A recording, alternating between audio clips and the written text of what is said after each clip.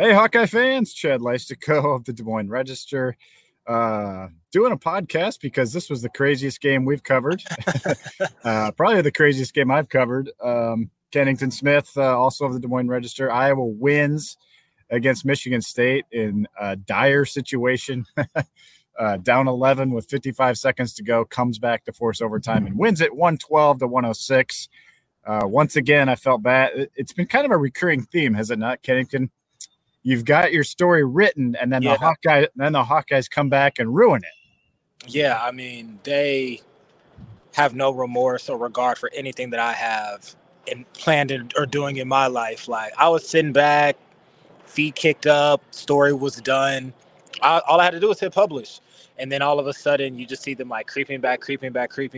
And then as I was hitting these 3-pointers and Michigan State is answering free throws, you're thinking to yourself, surely Michigan State, who pretty much has not missed all day, is just going to keep hitting these free throws and close it out. And the one time that they don't answer back and they miss a free throw, Iowa ties it up with Peyton Sanford with 3 seconds left and sends it to overtime. But crazy game. I think I'm getting good at the whole write a whole story, tear it down, rewrite it in 5 minutes thing, though. So should this happen again, I think I'll be more prepared. But, to your point, it was a crazy game. Tom Izzo said afterwards that he likened the comeback to Iowa making the comeback at Michigan State in 93, shortly after Chris Street's death. So that just lets you know, first of all, how historic this type of comeback is. This is not hyperbole to say this is a historic comeback. And just kind of the magnitude of the win, because this is a game that Iowa absolutely needed to have. Okay, so I have an idea here.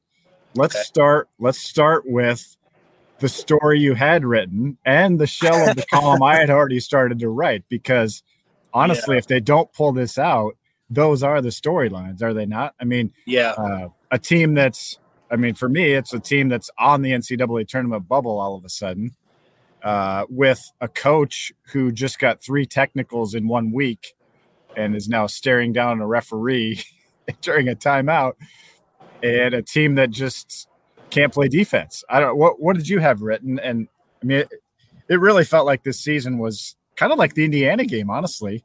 Yeah, on the ropes, and then they pull it out of nowhere. Yeah, well, the top of the story was pretty much that Iowa did shoot the ball better, but defensively was where the game was lost. So kind of gained one thing, but lost another, or something else that's kind of been a recurring theme reared its ugly head in an Iowa loss, which is poor defensive rotations and breakdowns. And there were some inexcusable ones throughout the entire game. But where I landed on in the instant story was that Michigan State in that second half, there was a point where their shooting splits were 63, 80, 100. It was just like Michigan State was continuously open. It seemed like every single time Iowa was in a position to see some momentum or make a big play, it was another Michigan State 3 on the very next possession, usually wide open. And as far as what it meant for Iowa's season, I wrote that they entered this game with 2 less quad 1 wins than they had 24 hours ago. Illinois dropped in the net rankings. Seton Hall dropped in the net rankings. So that gave Iowa only 4 quad 1 wins. This was going to be a quad 2 loss. And I felt like they were still going to be in the NCAA tournament even with this loss, but it does create a bit of a dark cloud. And it was a very bad omen entering Indiana on Tuesday. I mean, everything that you just said, on top of 3 straight losses, going into an Indiana game where Indiana's going to be highly motivated to win that game. That's going to be a quad 1 game. The place is going to be rocking. We know what Iowa's road struggles have been like lately. So that's kind of like the story that I had, was pretty much just defensively, this team is pretty far behind at this point in the year, and they're on a 3-game losing streak heading into a really big game on Tuesday. But that's what the thing is. These aren't the stories now. It's just crazy. And now that, McCaffrey antics are being applauded by the team for spurring the comeback. And that was what was sort of fascinating, was while McCaffrey's standing over there staring down Kelly Pfeiffer, it's been a tough week for Fran. Let's be honest. 2 T's at Northwestern, 52 points at Wisconsin, when you can't throw the ball into Lake Michigan. And then this game, crazy. So now the reverse. Iowa's solidly back in the NCAA tournament. I don't think there's any question now after this win that they're going to be in. They got 10 wins in the Big Ten. This was a very high quality win. I would say they've got a real good chance of beating Nebraska next Sunday. Nothing's for sure, but Iowa has won 8 straight at home, and this will be the worst team it's faced at home. I guess Ohio State would be right there too, but everything's just kind of back on track. And now the shooting's better. I mean, they hit 17 of 30. They hit 17 of 36 from 3, which is insane. But anyway, let's get into the comeback. Let's get into the comeback because I still don't know how it happened. I'm just going through the play-by-play, and it's like Michigan State kept making their free throws. Like Iowa would make a 3, and they would hit both. AJ Hoggard 2 for 2 free throws. AJ Hoggard 2 for 2 free throws. This is a team that was 11 of 13 from 3, 84.6%. I mean, it still doesn't make sense to me how they came back. Yeah, literally, it just came down to one free throw that gave Iowa an opening. And Michigan State was shooting red hot. They were shooting lights out, but Iowa was never out of the game. I mean, they were within 3 points, within 5 points. The largest deficit, I believe, was 7 points. And it just seemed like, again, every single time Iowa got within 3, got within 2, Michigan State had an answer right back. And this was the only time where they didn't have an answer, and Iowa took advantage of that. And I think it just speaks to the resiliency of the team. That's been a common theme also throughout the year, that while they haven't shot the ball well on the road, they have had poor defensive breakdowns. On a positive, and one of the reoccurring themes is that it's a team that just, most of the times, just not going to quit. You referenced the Indiana game in early January, down 21, came back, won. Michigan is another example of a comeback win that they had. And then you have this afternoon as well. So by and large, this is a team that's not going to quit. And Tony Perkins said that. He said, we're always going to pride ourselves on, playing until the final buzzer, even though he admitted that he thought the game was over himself. Like, he still played hard, but in his, he thought that they weren't going to come back and win. So that's what I'll say about Michigan State. I mean, if you're a Spartan fan, and we had Tom Izzo in the postgame presser, I mean, he was gutted. Let me just read these numbers to you. 106 points, 59% from the field, 73% from the 3-point line, 86% from the free throw line. Yeah.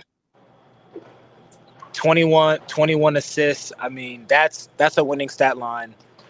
99.9% of the time in college. You're scoring 106 points in college. You're supposed to win. Most of the time you're winning running away. And you just got to give credit to Iowa for not quitting, staying with it, and executing the way that they did down the stretch. 17 threes is impressive, but it's even more impressive when you consider that Michigan State is the best team in the Big Ten at defending the 3. This is one of the best perimeter defenses in the country. They only allow 29% of 3-point makes, and Iowa shot 47% from 3 today. So a lot of different things happening at once here, but really balanced scoring effort by Iowa. A lot of players got involved, which is exactly what you want to see this time of year, because about a week ago there were a lot of questions about shooting, the rotations, offensively, where are these points coming from, and Iowa answered the bell today. Yeah, I'm actually really excited to rewatch this game, because the end of this game, because it is a blur, and we've gone through the play-by-play, but here's kind of the blow-by-blow with Iowa down 96 to 86 with 39 seconds left. I mean, they're still down 10 with 39 to go. Connor hits a 3, and then they get that travel by Malik Hall. That was the other big factor. They get the travel on the press.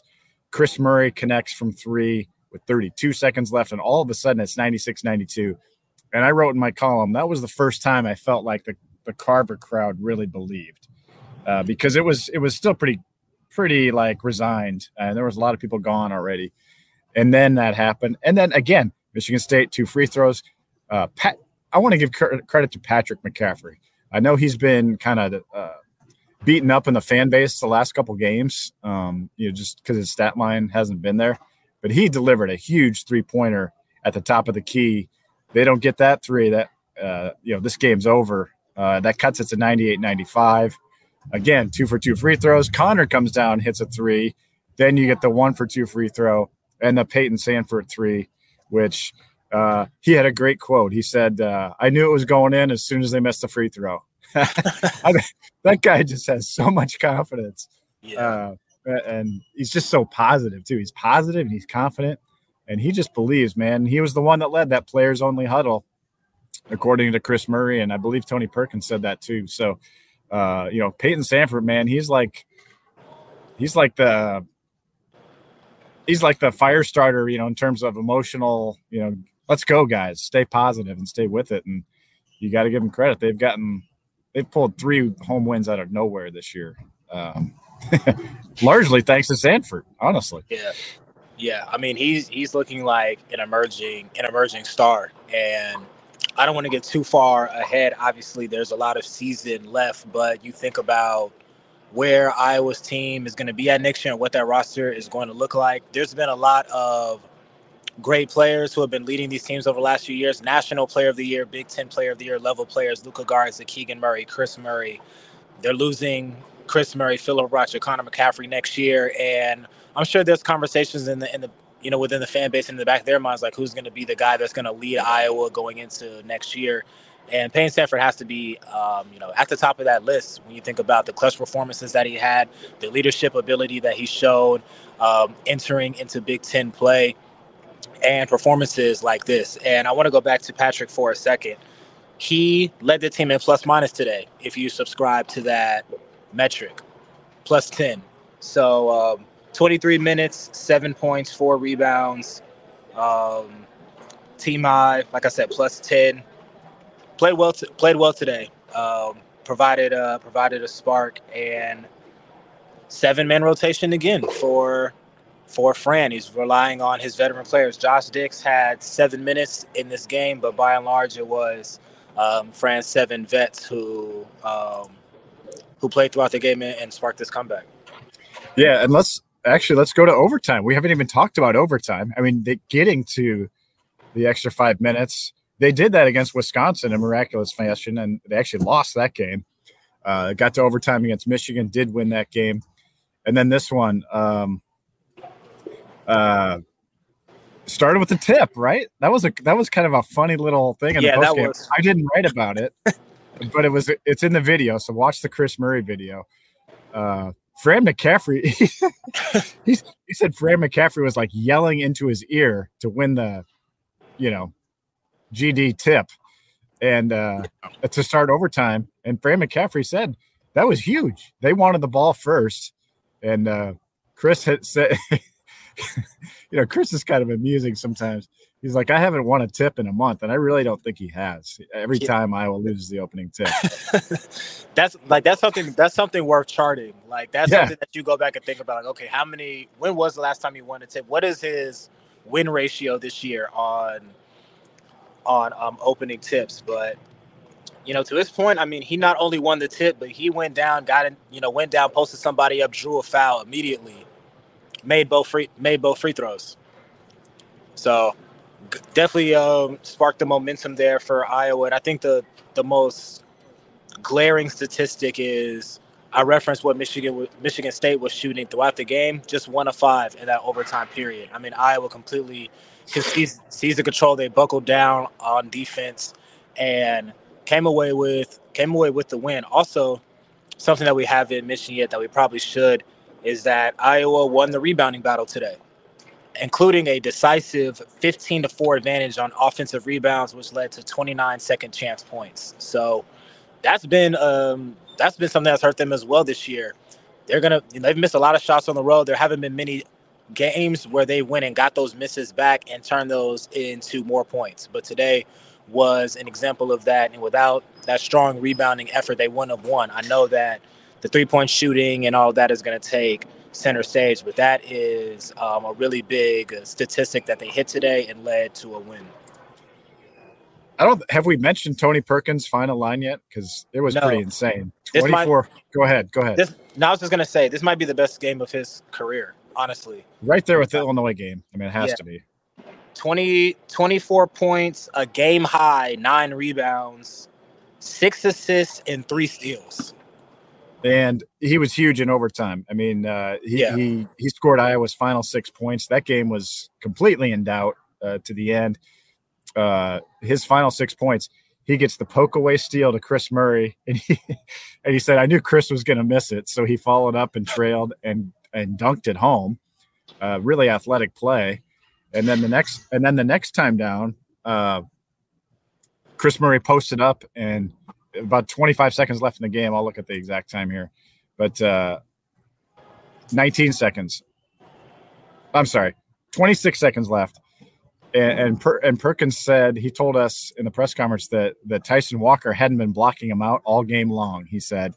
And so Philip Rebracha had fouled out. And so Tony told Chris, "I'm just going to go to the rim because he's not blocking me out." And that's exactly what happened. He tips the ball in. Again, 5 rebounds on offense for Tony. Tom Izzo was just beside himself about the defensive rebound. Yeah. He slammed the table twice. And he also said, "Piss poor coaching." So he was really upset. And you got to give Perkins credit. And then Perkins cans 2 free throws to clinch it. So 112-106, the final margin with Tony scoring those last 6. Outstanding game for him. And then he hobbles. I mean, he looks like an old man hobbling out of these games. I don't know how he does this after every game. Yeah. Like he's literally limping after every game. He plays hard though. And I thought even going back to the Wisconsin game, even though he didn't necessarily play well in that game, he was playing hard throughout the game. He played at a level of effort that was not matched by many players on the team in that game, and he continued that in this one. So that's one thing I will say about Tony. Most of the time, like even if his statistics and all of that aren't there, he's going to play with a lot of effort. So maybe we should give him a pass for how much he limps after games because he's leaving it all out. Oh yeah, for sure. Yeah, no question about it. Should we do some 3-word headlines? I know Connor McCaffrey had one for me. Which was? I guess Chad, come on. Okay. I'll throw one out there. Freezing cold takes. For those who don't know that page, Freezing Cold Takes, go look that up on Twitter. They retweeted Chad, who said that the game was over with 2 minutes to go after the Fran Tech. So that's my submission for today. Yeah, it was funny because as I was leaving the press room very slowly with my boot on, Connor yelled at me and he's like, he goes, "Chad," he goes, "I just retweeted you. Come on, man. And he was having a good time with it. And then we kind of talked privately for a couple of minutes. And he basically said, "Yeah, we were toast." I have no idea how we came back. So anyway, if everybody out there who's saying like, "Oh, you idiot," like if you actually believed I was going to come back, I give you a lot of credit because it was over. Yeah, it was over. And every NCAA, every metric would tell you it was, but especially after the T. Right. But Iowa did it, man. They've done this. They've done this. So maybe I should have believed. But nonetheless, it doesn't change. Everything we report afterwards. It's all unbiased, objective or whatever. It's just, you call it like you see it when you're a columnist, and I thought it was over. So yeah, I mean, Tony Perkins thought it was over. Connor said they were toast. probably the only people who really believe were like Peyton, Sanford, and Chris Murray said he never had any doubt either. So I'll probably throw Fran in there too. Those are probably the only 3 people amongst 15,000 that thought Iowa was winning today. So I'm on my phone, so I can't go through Twitter. So I'll let you carry the 3-word headlines. I can do. Mitch Fick gave us the first one unintentionally. Said the stare down spark. Yeah. And Roger Wetlaufer replied to that, "Don't leave early." It was funny. One of the players, I can't remember who it was asked, like, "Did you notice the fans leaving?" And he goes, "No, but I noticed them coming back." That might have been Tony. It was either him or Peyton. Him or Peyton. Yeah. One from John Miller, who probably had the best one of the day. Stairway to Heaven, which stair is in all caps. So shout out to him. He got a lot of love for that one. That was a really clever one. Yeah, that is good. I'm sorry. I'm struggling to find my initial tweet here. One sec. Oh, yeah, I got it. We're all over it now. Tony or Elliot Ponel says stare down stunner with the threes in place of the E's. They're very, very clever. Very clever. Here's a good one from Brett Johnson. Brody Brecht 101. Yeah. Yeah. Take it away. Take it away, Kenny. You followed the baseball game more than I did. Yeah, Iowa crushed number 1 LSU today, and apparently Brody Brecht hit 100 on his first pitch. So I don't have the stat line in front of me. Our other reporter, Dargan Souther, was on it. He said something like Brody was 3 1/3, 6 strikeouts, 8 walks, a few wild pitches, 90 pitches in less than 4 innings. 40 strikes. Yeah, 40 strikes, but Iowa won. So. Oh, there's the line. Dargan just texted to us. Yeah. Oh, that's an insane line. I guess he didn't get the win.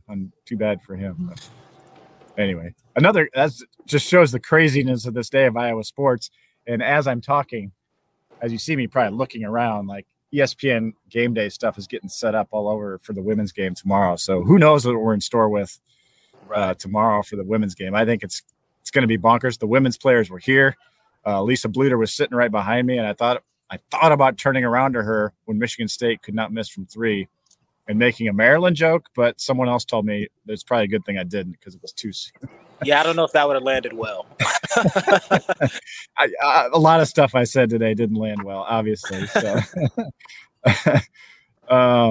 let's see. Nate Lamphere with another spin. Stare down frantics. Like that. Good one.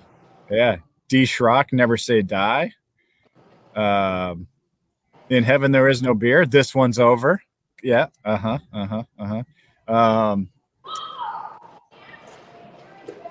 see if I can find one more good one. It's a lot of don't leave earlys, honestly. Yeah.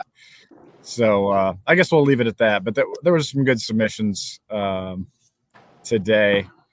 I guess let's go to final thoughts now. Kennington, final week of the regular season is upon us. Hawkeyes are 10-8 now in conference play, have 18 wins overall. I think they got to get to one more, I think, get you safely in the tournament. And I think you still want to be playing for seeds. So the more wins, the better. If they can climb to the 7, climb to the 6 line in the NCAA tournament. Yeah, 100%. I mean, my immediate thought is, will this shooting translate to Tuesday's game at Indiana? It seemed very much like this game was what am I trying to say? It seemed like this is a game that galvanized the team. I mean, Tony Perkins talked about it. Chris Murray talked about it, how big of a win this was, how they did it, the comeback, the improved shooting, not giving up, coming together, being connected. All of those things seem to be defining characteristics of a win like this. Is that going to carry over in Indiana on Tuesday? Because that place is going to be rocking. That was obviously a very emotional, highly competitive game when it was played here in early January.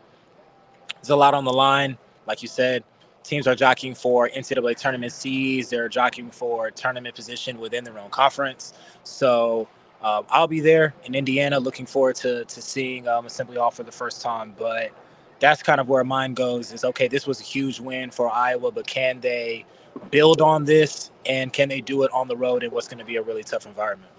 Yeah, it's a really good point. Let's see how the 3-point shooting translates.